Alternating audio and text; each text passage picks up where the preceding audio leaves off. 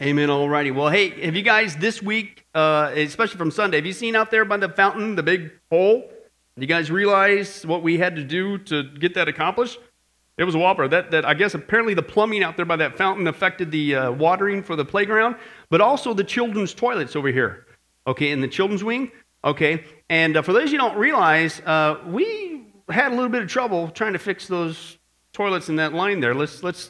Let me just show you how it went. Okay, it wasn't as easy as you think, so you need to appreciate your leadership. Let's take a look.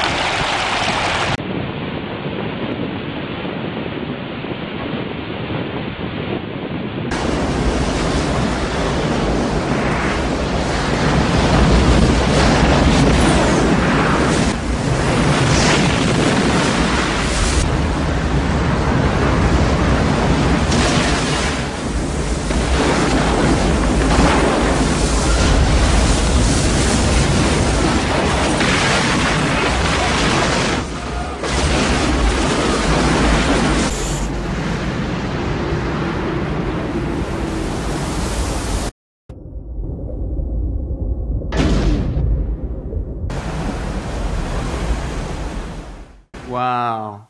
Hey, praise God, it's a desert. You know, sucked up that water pretty quick, apparently. But, hey, you betcha. Well, actually, the moral of the story, thank you for encouraging Joey. He does need some encouragement. But the moral of the story is obviously don't let John Gibson try to fix the toilet. You know what I'm saying? Master of the pipe wrench, man. Yeah, whatever. Anyway, I'll be running after the service because John's here tonight. But anyway, the point of that story is, how many guys say that's kind of a big wave, right? Whether it came from the toilet or whatever it came from, but it's a giant tsunami, right? And how many guys just wake up every day and go, man, I wish today's the day, Tom, I could run from a tsunami. Wouldn't that be fun? Motivating, granted, right? No, of course not. None of us would like to be chased by a giant tsunami or wave. Why? Because tsunamis are what? Fearful. They're scary, okay? And yet here's the irony, folks, as we've been seeing in our study. Once again, people today are more afraid of being tossed around by that giant wave than one day standing before Almighty God. More people in our society today are more concerned about ending up in a watery grave than a fiery hell. And it's odd, it's wild, but the Bible gives us the answer we saw before in Romans chapter 3. The reason why is because there's no fear of God before their eyes. Okay, and Jesus said, yeah, you do need to fear, believe it or not. Not man, you need to fear God. Why? Because if you reject God's graciousness and his forgiveness through Jesus Christ, he has the power to send you straight into hell. And how many guys would say that ending up in hell is way worse than that thing? Yeah, just a little bit, and that's why we're going to continue our study, the witness of creation. And what we're doing is taking a look at different evidences that God's left behind for us, showing us the amazing truth. It's not just that he exists, okay, and we just stare at him from afar. It's the incredible, mind-blowing news that we can have a personal, loving, intimate, beautiful relationship with God, the creator of the universe. Anybody excited about that? Yeah. Praise God, more than just Ryan. Okay, but anyway, yeah, it's great news, okay? And so God doesn't leave us hanging high and dry. He doesn't wait for us to get the email, okay? He gives us evidence, tons of evidence, and we've already seen a lot of that. The first one was his evidence of intelligent design or an intelligent creation. He showed us this truth. The second evidence was the evidence of a young creation or a young earth. We have not been here for millions and billions of years. The third evidence was the evidence of a special creation. We did not come from an accident or a primordial goo or something of that nature. We came from the hand of God for a special purpose, a relationship with him. Then we saw the fourth evidence was the evidence of a judge creation in the days of Noah. There is so much evidence that God, what's the whole flood about? Just some guys surviving on a boat? No. It was him surviving God's first judgment on this planet because of sin. And the point was, if we see evidence of that first judgment because of sin, and he warns he's going to do it again, you might want to pay attention. Okay, that's pretty obvious there, and get saved before it's too late. Then the last four times we saw, the fifth evidence was the evidence of a fearful creation, i.e. the truth about dinosaurs. We've been lied to, shocker, about those guys as well. And what we saw last week, if you were here, the Bible teaches us how dinosaurs, listen, as wild as it sounds, we did the... checked out the facts, did our homework, okay? The dinosaurs not only coexisted with man, God's not only who created them thousands of years ago, not millions and millions of years ago, okay, but they also got on the ark with Noah, and they also got off the ark with Noah. Okay, it's what we saw there with the facts. And for the skeptics, we began to deal with that. Oh, come on, you mean to tell me giant... Yeah, and we took a look. We broke out the calculators, the scripture, did the math, and we saw that size and space is not an issue for getting not just all the air-breathing land animals on the ark, but even the 50 different kinds, not species, kinds of dinosaurs. And then we saw, well, wait a second, that means they got off the ark. Where's all the dinosaurs today? And we saw logically the reason why we don't see a huge population of them post the ark, okay, is because they experienced several different changes. There was a change of climate, change of stability, a change of food, and I would say the biggest culprit, and that's a change of relationship with man. Mankind was hunting dinosaurs down, exterminating them for several centuries after the flood, okay? And this is where we left off last week. Well, wait a second, that sounds pretty wild. I mean, granted, that makes a lot of sense. Certainly agrees with the Bible.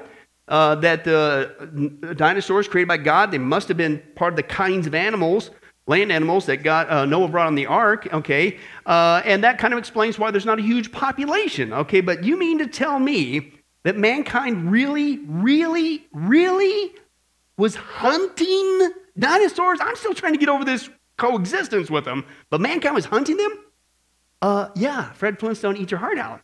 This is real, folks. This is awesome. We have been so stinking lied to in our history by this one lie called evolution. It's mind-blowing, okay? And it's all throughout our history tucked away in a word called dragons, okay? Called dragons, okay? And last time we saw that the post-flood experience with dinosaurs getting on the earth, those that did survive and were able to somewhat reproduce, okay? We don't have a huge population, but those that did survive, they were hunted by man, but they weren't called dinosaurs. Okay? Back then, they had a name for them. They called them dragons. Dinosaurs, again, is a word that's relatively recent, 1841, by Sir Richard Owens. Okay? So mankind coexisted with them.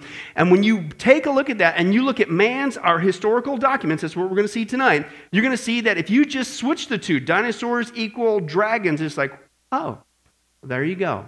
They just called them by a different name, okay? And it's not just that that's what they did here and there. Literally every culture on the planet, not only as we saw before in the days of Noah study, has a record of the world being covered with a flood.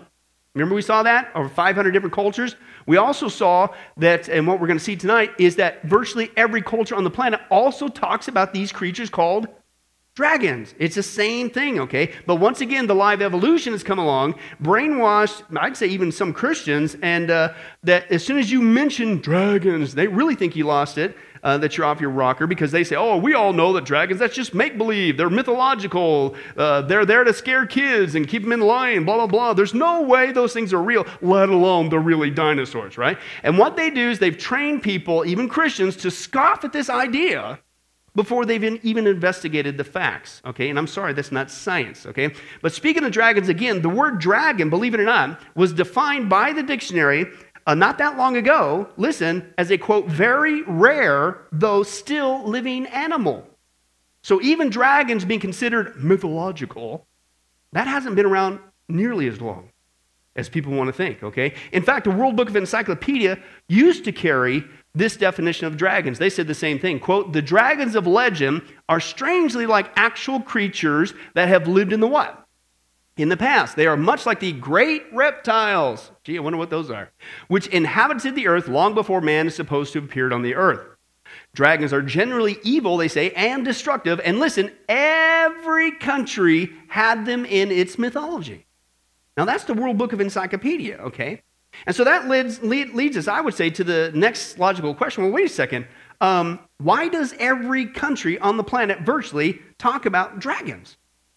And why specifically dragons? Why do they draw them the way they do? Why do they talk about them the way they do, as we're going to see again tonight? Why is it dragons? Why isn't like every country on the planet talks about giant turtles chasing mankind? Hamsters attack mankind. Hey, you talking China, Russia, everybody's talking about giant. Why is it dragons? Okay, so that's what we're going to take a look at tonight. Are dragons really mythological beings that do not exist? Or, what we find throughout our history, man's history, are dragons biblical dinosaurs that got off the ark with Noah? Well, thanks for asking, Ryan. It works well with my notes. The first proof that dragons really are dinosaurs, that got off with the ark of Noah, this is where they went, is with the biblical proof. Okay, the biblical proof is what we're going to take a look at. Okay, believe it or not, folks, dragons are not just mentioned, okay, in man's history, and we'll get into that in a little bit. But believe it or not, dragons are actually mentioned in the Bible. Let me give you one passage, just one. We'll take a look at a couple others in a minute. Jeremiah 51. Jeremiah 51 is our opening text here. Jeremiah 51, if you find Jeremiah, what do? Or tell them to get in here. Service has started. Going to cause a disruption.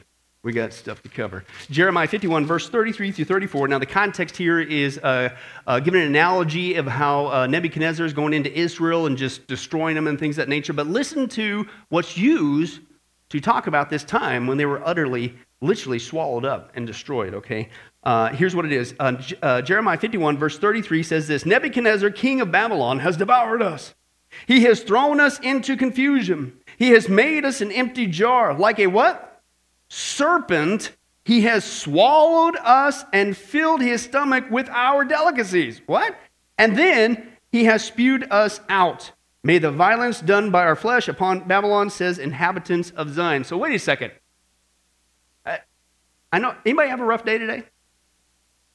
Okay, or as it's going to get. Is that future tense?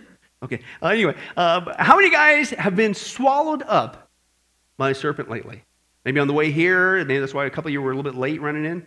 No? Okay. So obviously this is your first clue that you got something more going on here than just a serpent. And that's exactly why other translations, as you read there, might actually be saying something different than serpent. Okay? Some translations in that passage there in Jeremiah will say monster, swallowed them up, spit them out. Others will say this word, dragon. King James will say that. Okay, dragon, just use it right there. Dragon, swallow them up, and then spit them right back out. Chewed them up, right? Okay, but here's the point. Either translation, whatever the translation, it's the Hebrew word, the same Hebrew word called tanin, and it's actually used about 30 different times just in the Old Testament, okay? Now, what's interesting is that in most cases, when you take a look in the Hebrew, the word dragon or tanin, okay, can be substituted pretty much most of the time with this word, not just dragon, but dinosaur, and it fits perfectly the same description. Like this guy shares. Let's take a look. Everyone wants to know about dinosaurs, and how do dinosaurs fit with the Bible, and how do we explain dinosaurs? In fact, that's one of the most asked questions I do get asked as I travel around, and I find most Christians don't know what to do with dinosaurs. Well, what we need to do is put on our biblical glasses and to start from the Bible and build a way of thinking to take to dinosaurs. One of the problems we have today is that people tend to start outside the Bible, listen to what man is saying, and take those ideas to the Bible and say, how do we fit with this Bible? How do we fit it with the Bible? But we shouldn't do it that way. We shouldn't start from man's ideas. We should start from the Bible, should put in our biblical glasses, and when we understand what the Bible says about the history of the universe, it gives us a whole way of thinking to explain the things of this world. So therefore, on the basis of the Bible, I can say, I know dinosaurs live with people, right? Absolutely, if I speak with the authority of the Word of God. And I can prove it to you anyway. I have a photograph that Eve took in the Garden of Eden. And so there you can see dinosaurs living with people. But people say, wait a minute, but the word dinosaur, I mean, it's not in the Bible. That's right, the word dinosaur is not in the Bible. Neither is the word email in the Bible. Email came after the curse too, by the way. But the word dinosaur was invented in 1841.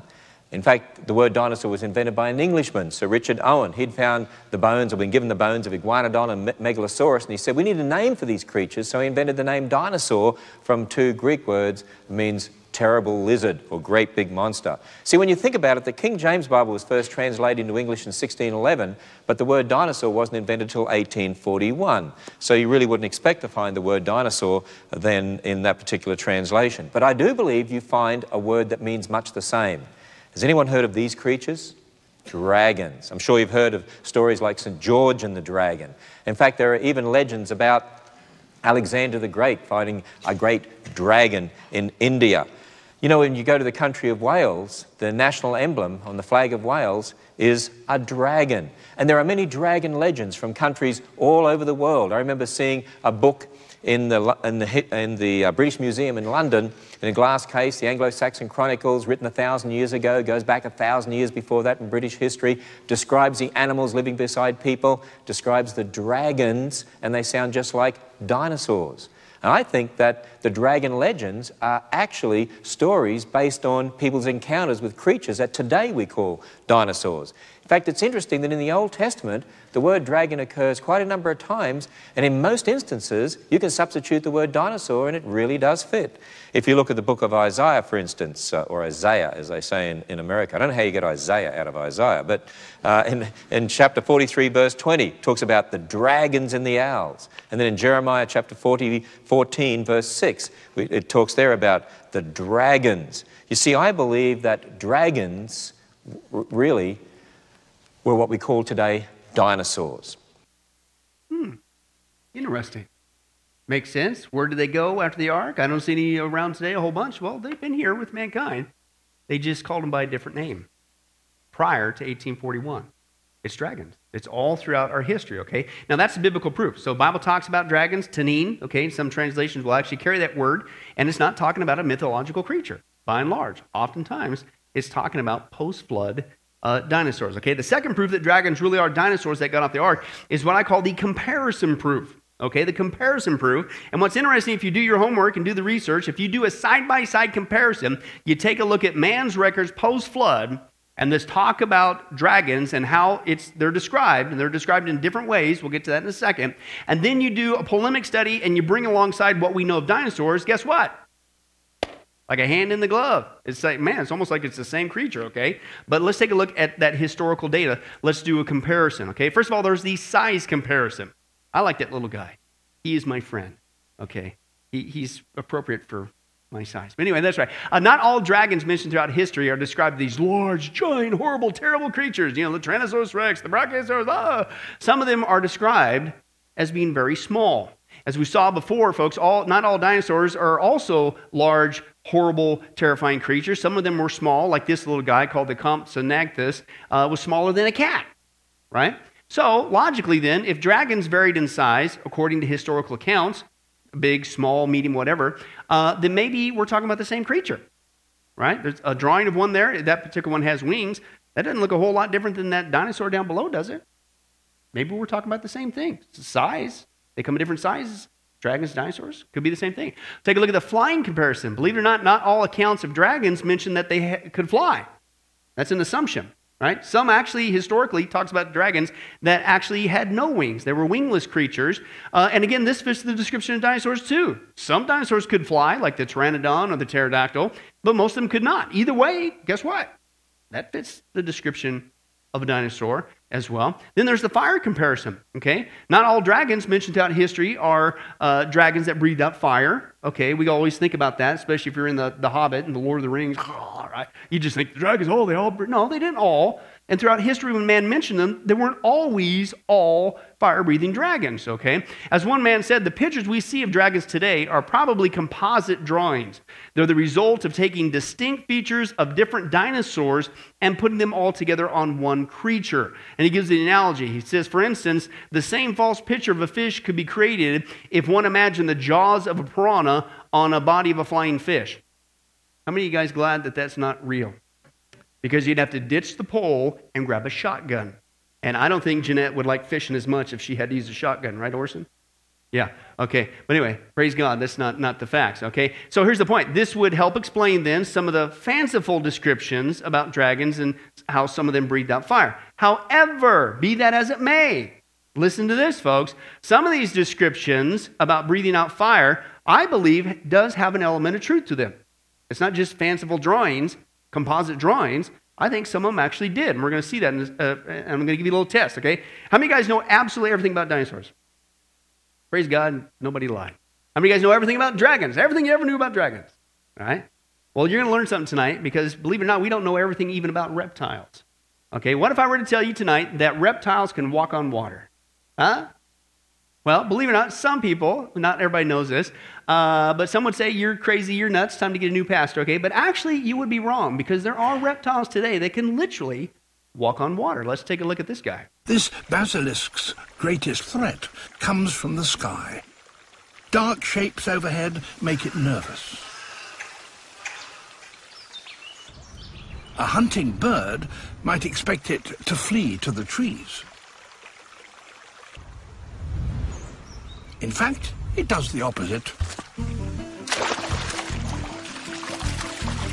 This skitter across the surface of the water earns it precious seconds and the nickname Jesus Christ lizard.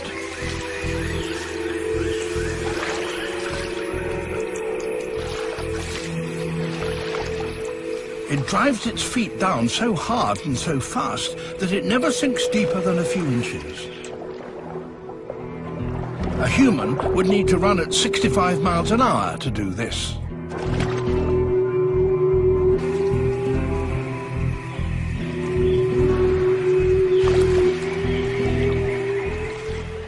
Wow. How many guys want one for a pet? Wouldn't that be cool? We could have used one last week when John was working on that toilet because we couldn't find the mailbox for a long time. We could have shipped out old Sparky there and he could have... Yeah, but I digress. What? Whoa! What? Lizards? I didn't know lizards walked on water. That's a news flash, but that's not all. What if I were to say, let's keep going, if I were to say that some reptiles can actually fly? Am I crazy, or do we not know everything as much as we think? Let's take a look at that. The Draco lizard.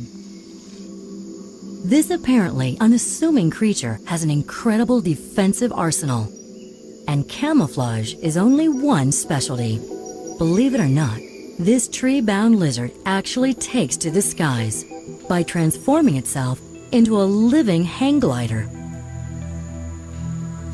The nearby snake spots our amorous agent and goes in for the kill. A quick sprint only gets him so far. So now, this secret agent employs the ultimate high-tech defense.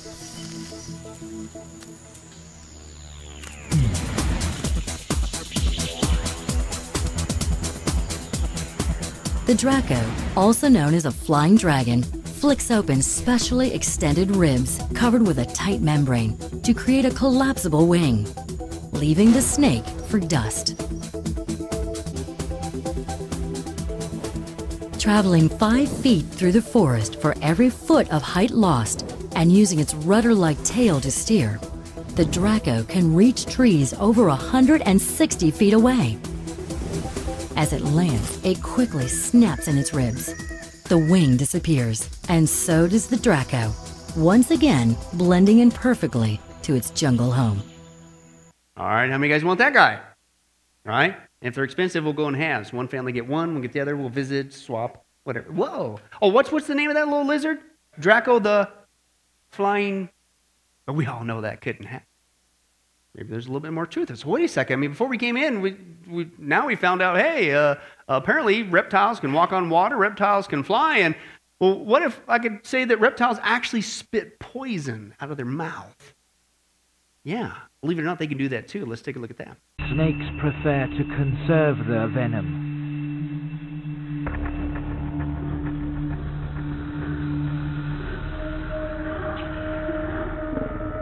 So it spreads its hood as a warning.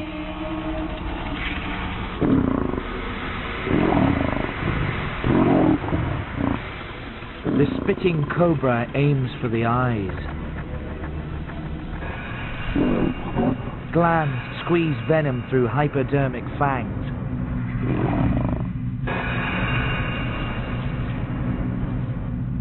The spray jets 3 meters. A direct hit could have blinded for life. All right, how many guys want one of those? No, but I did think, no, I'm not recommending this because we're Christians, but you ever get those guests that never leave? It's a weeknight, you got to get to work the next day? Yeah, let's move on. I'm not... But here's the point, put all this together, okay? Oh, well, apparently we learned something new. We didn't know everything. Could it be the same thing with dragons?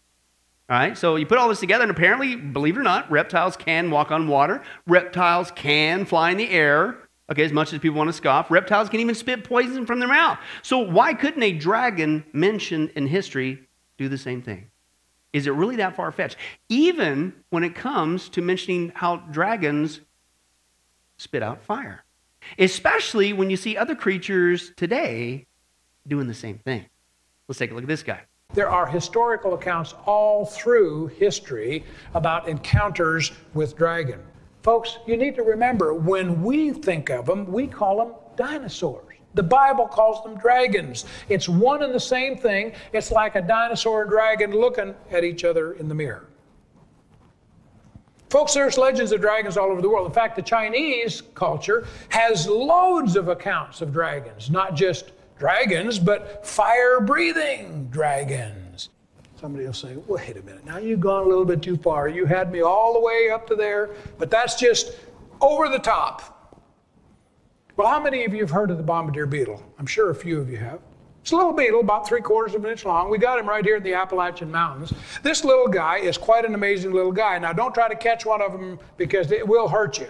But it turns out that this guy was designed with 2 little chambers right near his rear end.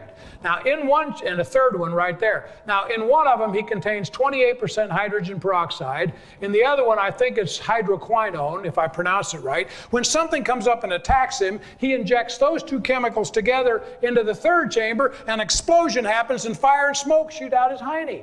Just whoo! I'm glad the kids aren't in here because I use that word with them and the whole place breaks up.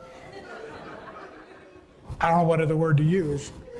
But it comes out his rear end, okay? Now think about that. You're a bug, 3/4 of an inch long, something attacks you, you cause this explosion, bam! What happens to the bug? I mean, the bug's got rocket power, right? He goes shooting in the opposite direction. I mean, fast escape here. No, that's not what happens at all. Look at the little video clip on this little bug. It's absolutely amazing how God designed this little guy. You see, he designed this little bug that when he shoots the cannon, and by the way, he can aim the cannon, when he shoots it in a whole series of explosions so fast you can't see it with the naked eye. It goes pop, pop, pop, pop, pop, pop, really, really fast, and that allows the bug to remain in one spot while he blows the attacker away. Now take a look at this. This spider is going to come up here in this clip, and he's going to decide that he's going to want to have a little bite of this little bombardier beetle. Now the bombardier beetle's right there. He looks at him and thinks, boy, I think I'll have you for lunch. And bam, just blows him away. A fire-shooting bug. Now, question, if God could design a defensive mechanism in a little bombardier beetle that shoots fire and smoke, couldn't he have done that with the dragon? Remember the hadrosaur dinosaurs? That one with the big, long, bony crest? Turns out he's got 2 chambers in his head, a third chamber right here. I just wonder if those 2 chambers in that bony piece didn't contain 2 chemicals, and when something attacked him,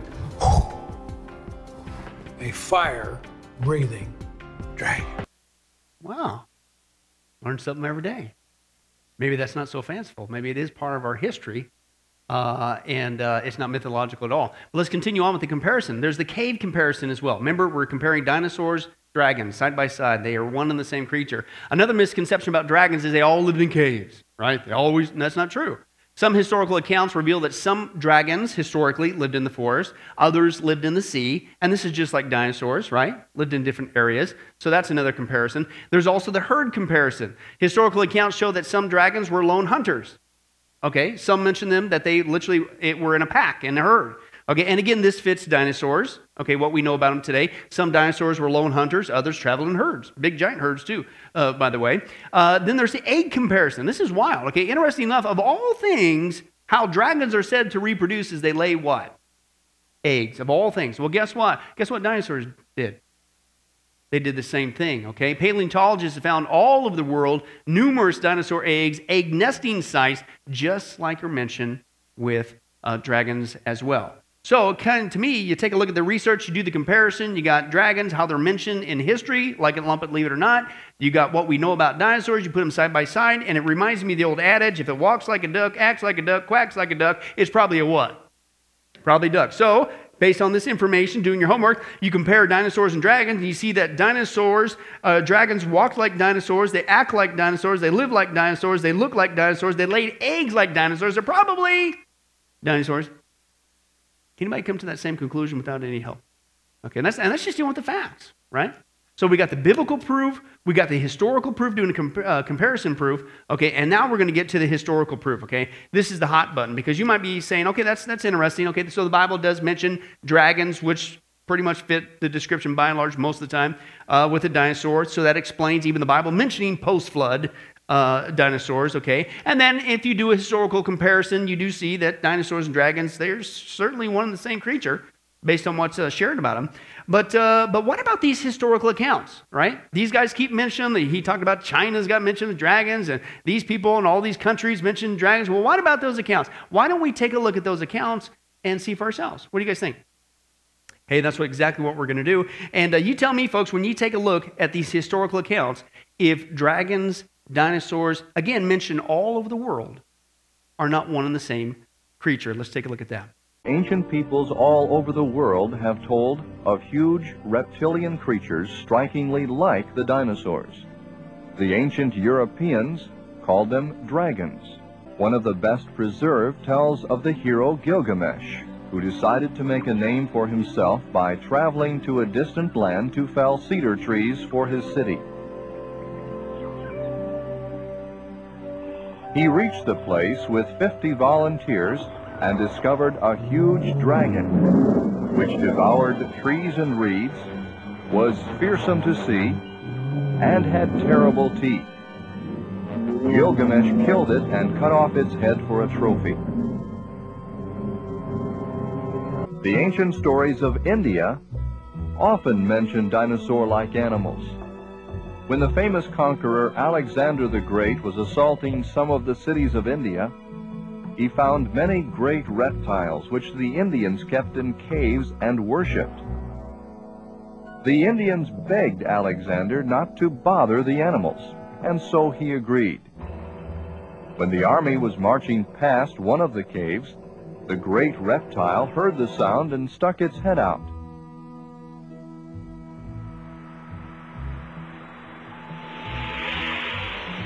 It hissed so loud and emitted such gusts of rage that everyone was terrified.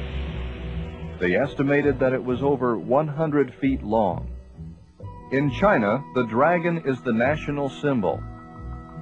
Here, too, some of the most ancient artworks of dragons closely resemble some of the known dinosaurs.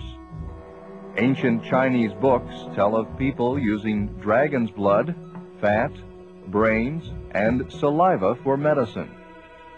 Today we know that at least some of the dinosaurs reproduced by laying eggs. Likewise, the Chinese believed that dragons laid eggs. In fact, a large, light, hollow one was said to have been found in the Great River, and another was found that was very heavy and sounded as if it contained water when they shook it. Some ancient books even tell of an early Chinese family that bred dragons, which the emperors used for pulling their chariots on special occasions. Like many other peoples, their belief was so strong that they even designed their ships to resemble the dragons of the sea. The Scandinavian countries had about as many tales of dragons as anywhere in the world. One ancient Scandinavian legend told of a dragon which had a big body like an ox. It had 2 long back legs like a frog's and 2 short front legs. Its whole body was covered with scales. It had monstrous jaws, and it could leap like a frog. This sounds amazingly like several known dinosaurs. Paleontologists actually do think that some of these beasts could use their powerful hind legs to leap. Many great heroes supposedly killed a dragon. There is the story of Beowulf, who slew a dragon who lived near the sea, and St. George, who killed a dragon which lived in a cave. Although medieval and Renaissance artists often depicted these animals with fanciful appendages, the dragons often look remarkably similar to modern reconstructions of known types of dinosaurs. A 10th century Irish writer recorded an encounter with a large beast which is reminiscent of a stegosaurus. He described it as having iron nails on its tail, which pointed backwards, a head shaped somewhat like a horse's, and thick, hideous legs with iron claws. The city of Nerluc in France was renamed in the honor of the killing of a dragon there. Some of the details of the beast sound similar to the Triceratops. for it was said to have been armed with tusks that were sharp like pointed swords. The body was larger than an ox, and it lay in wait in the river. In the 1500s, a well-known scientific book actually still listed dragons as living but extremely rare animals. Also, a famous scientist of the time, Ulysses Aldrovandus, carefully documented an encounter between one of these nearly extinct reptiles and a peasant named Baptista.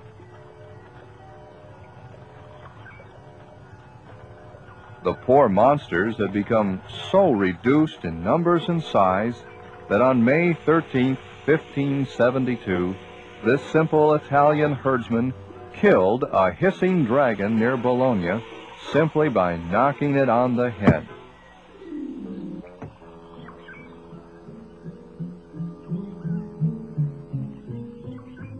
Its description is remarkably similar to the small dinosaur Tanystropheus. Ancient peoples also reported dragons that could fly. The famous Greek historian and explorer Herodotus told about flying reptiles in Egypt that sound similar to the Rhamphorhynchus. He correctly described their snake-like body and their bat-like wings. At the entrance to a narrow gorge, he was shown many piles of bones of those that had been killed. Flying reptiles were also reported in Europe in the Anglo-Saxon Chronicle, and an authority reported sighting a flying reptile near Mount Pilatus in Switzerland as late as 1649. Dinosaurs are just one of many types of animals that have become extinct because of the changing ecological factors on the Earth. In the last 350 years alone, almost 400 species have disappeared. And so, most likely, that's what happened to most of the dinosaurs. Keyword there, most. All right? But they're all over the world, okay? If you take a look at the facts, it's almost like we need to do a major revision of the history we're being told, okay? Now, the problem is our history has already been rewritten, and that's been done by the live evolution, okay? We've not only been lied about our origins, where we came from, but we're being lied to even of our recent history, the post-flood history, by the same live evolution, okay? And I think it's pretty obvious, because if this gets out, what's that do to the theory of evolution? Blows the whole thing out of the water. Dinosaurs today are one of their biggest tools that they're using to brainwash kids from wee high away from God. The first lines we saw before in virtually every single coloring book, kid's book, textbook, it starts out like this with dinosaurs. Millions of years ago. That's a lie. Dinosaurs were created on the sixth day with man, along with the other land animals. Okay? Dinosaurs always lived with man. They even went on the ark, got off the ark, and they've even been in our recent history. They just didn't call them dinosaurs because that word wasn't invented until 1841, but they did call them dragons, okay? And believe it or not, speaking of cover-up, evolution, that lie, that's still the tip of the iceberg, because you might be thinking like JJ, right, JJ? Absolutely. Well, wait a second. All right, this dragon stuff, dinosaur stuff, that's kind of interesting stuff, and I must admit that explains where they went after the flood, right, if they really were on and off the ark there, okay? But you would think if this is true, if they did continue to exist, that maybe there'd be at least one somewhere on the planet hiding out still and this part, granted, probably most of them went extinct, but surely there's a couple still surviving somewhere that somebody's heard about or seen, right? Well, believe it or not, you want to be here next week. That's right, Joey. Sorry, cliffhanger part 7,000, right? That's exactly what we're going to see. I believe there are still some alive today. And we've got actual video of several different kinds. Water dinosaurs, land dinosaurs. Anybody here? I'll just give you a little teaser. Anybody hear this thing called the Loch Ness Monster? What if that was really just a dinosaur? Could it be? We'll come next week and we'll find out, as well as what's John up to next time. Let's pray. Well, hi, this is Pastor Billy Crone of Sunrise Baptist Church and Get a Life Ministries, and I hope you enjoyed today's study. But in closing, before you go, let me ask you one final question. If you were to die today, are you sure that you go to heaven and not hell? You see, here's the problem. The Bible says that nobody automatically gets to go to heaven. And that's because God is holy and we are not. The Bible says that the wages of our sin or our unholiness or the wrong things that we have done have separated us from God. And the wages of our sin or unholiness means that we deserve to die and receive God's judgment to go to hell and not heaven. In other words, we're disqualified for heaven. And that's because God being holy and us being not, the two cannot mix. So what are we going to do? Well, that's bad enough. The other problem is we don't even want to admit this dilemma, even though God already knows it all. And so out of love, God gave us something called the Ten Commandments to show us that we're really disqualified for heaven. We're not holy. We're not perfect like Him. Let's take a look at just a few of those here today.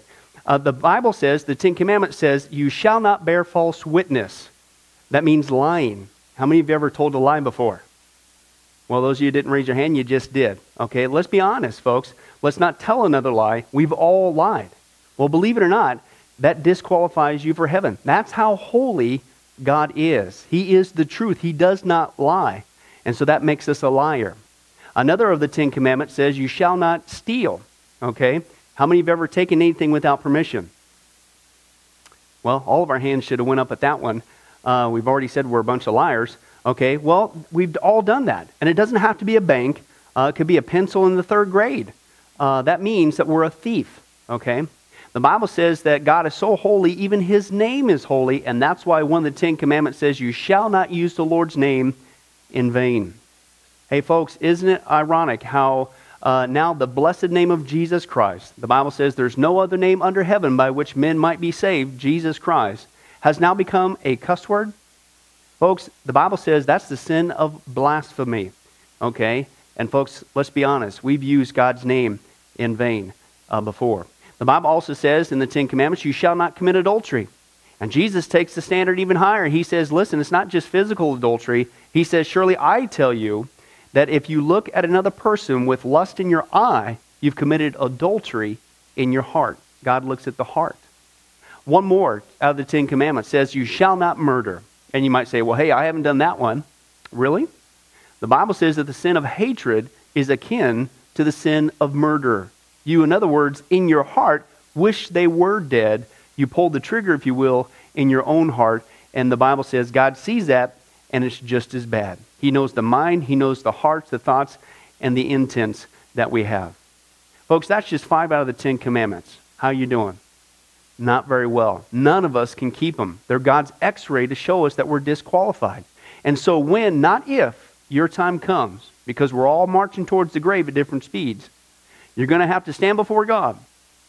And you're going to have to say who you really are. He already knows. Hey, God, let me into heaven. I'm a liar. I'm a thief. I'm a blasphemer, adulterer, and a murderer. Folks, the Bible is clear. Such people as these will not inherit the kingdom of heaven. That's the problem.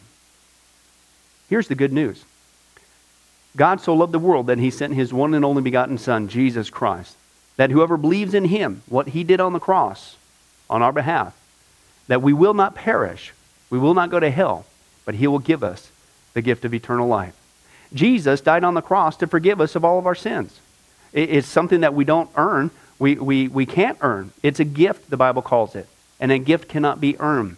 He was taking the death penalty in our place. That's what the cross was of the day. And that if we would just ask Jesus Christ to forgive us of our sins and believe that in our heart that God raised Him from the grave, showing that His death is satisfactory to God to forgive us of all of our sins, no matter what we've done, the Bible says we shall be saved. The Apostle Paul says that if we confess with our mouth Jesus is Lord and believe in our heart that God raised Him from the grave, we will be saved. Let me give you a common analogy of what God's doing and what He did for us with Jesus dying on the cross on our behalf. In life, we know that people can be sentenced for a crime to where they're actually on death row. The courtroom scene has completely finished. The gavel has already sounded. They are going to jail, and they're just awaiting their time before they go to the death penalty. As they're sitting there in the jail cell, it's a proven fact they did what they did. Everybody knows it. They're just waiting for that time for their number to come up, so to speak. and walk down that hall and be executed. There's nothing they could do to reverse their crime. No amount of good works in that jail cell can reverse what they've done. It's too late. It's over. But believe it or not, there's one way that people even today can get off a death row. And that's if the one in authority, the governor, if he were to, out of mercy and kindness, nothing that the person did, because they don't earn it and they don't deserve it, and they can't earn it, if he would grant them what's called a pardon, out of the kindness of his heart, he has the authority to grant them a pardon and absolve them completely of their crimes against the state. And did you know that there's actually been people that this has happened to, that the governor, out of mercy, has granted them a pardon as a gift, and they've gone down to the jail cell and handed that person, extended it through the bars, here, I'm granting you a pardon. If you would just receive it, you can go free right now. And did you know that there's actually been people who've said, no, I don't want your pardon. And so what happened is, of their own doing, even though they had a way out, they still had to go to the death penalty. Folks, can I tell you something? That's what God did for us with Jesus dying on the cross. He sent his son to take the death penalty in our place. God has the authority to grant us through Jesus a complete pardon. And every day that you're still alive, God is extending to you spiritually this pardon. But a pardon does you no good unless you reach out and receive it by faith. Won't you do that today? Won't you call upon the name of Jesus Christ? Ask him to forgive you of all of your sins, to trust in his work on the cross to pardon us from all of our crimes, our sins against God. God loves you. He wants a relationship with you. But there's only one way to heaven. It's Jesus. There's only one way to get off a death row. It's through the cross of Jesus Christ. Won't you do that right now? Well, this has been Pastor Billy Crone of Sunrise Baptist Church and Get a Life Ministries. And if there's anything that we can do for you, please don't hesitate to contact us. Our number, our information will come up here on the screen shortly. And if there's anything we could do for you, please don't hesitate to let us know. Thank you for joining us. And remember, I hope to see you in heaven. God bless. Thank you for watching this presentation from Sunrise Baptist Church. If you would like to send us a letter or any other kind of postage, you can reach us at 1780 Betty Lane, Las Vegas, Nevada, 89156. For more information, you can give us a call at 702-452-8599 or email us at bcrone@getalifemedia.com, or you can visit our website at www.getalifemedia.com. Billy Crone and this ministry can also be found on Facebook and Twitter. Join us for services at www.sunriselv.com.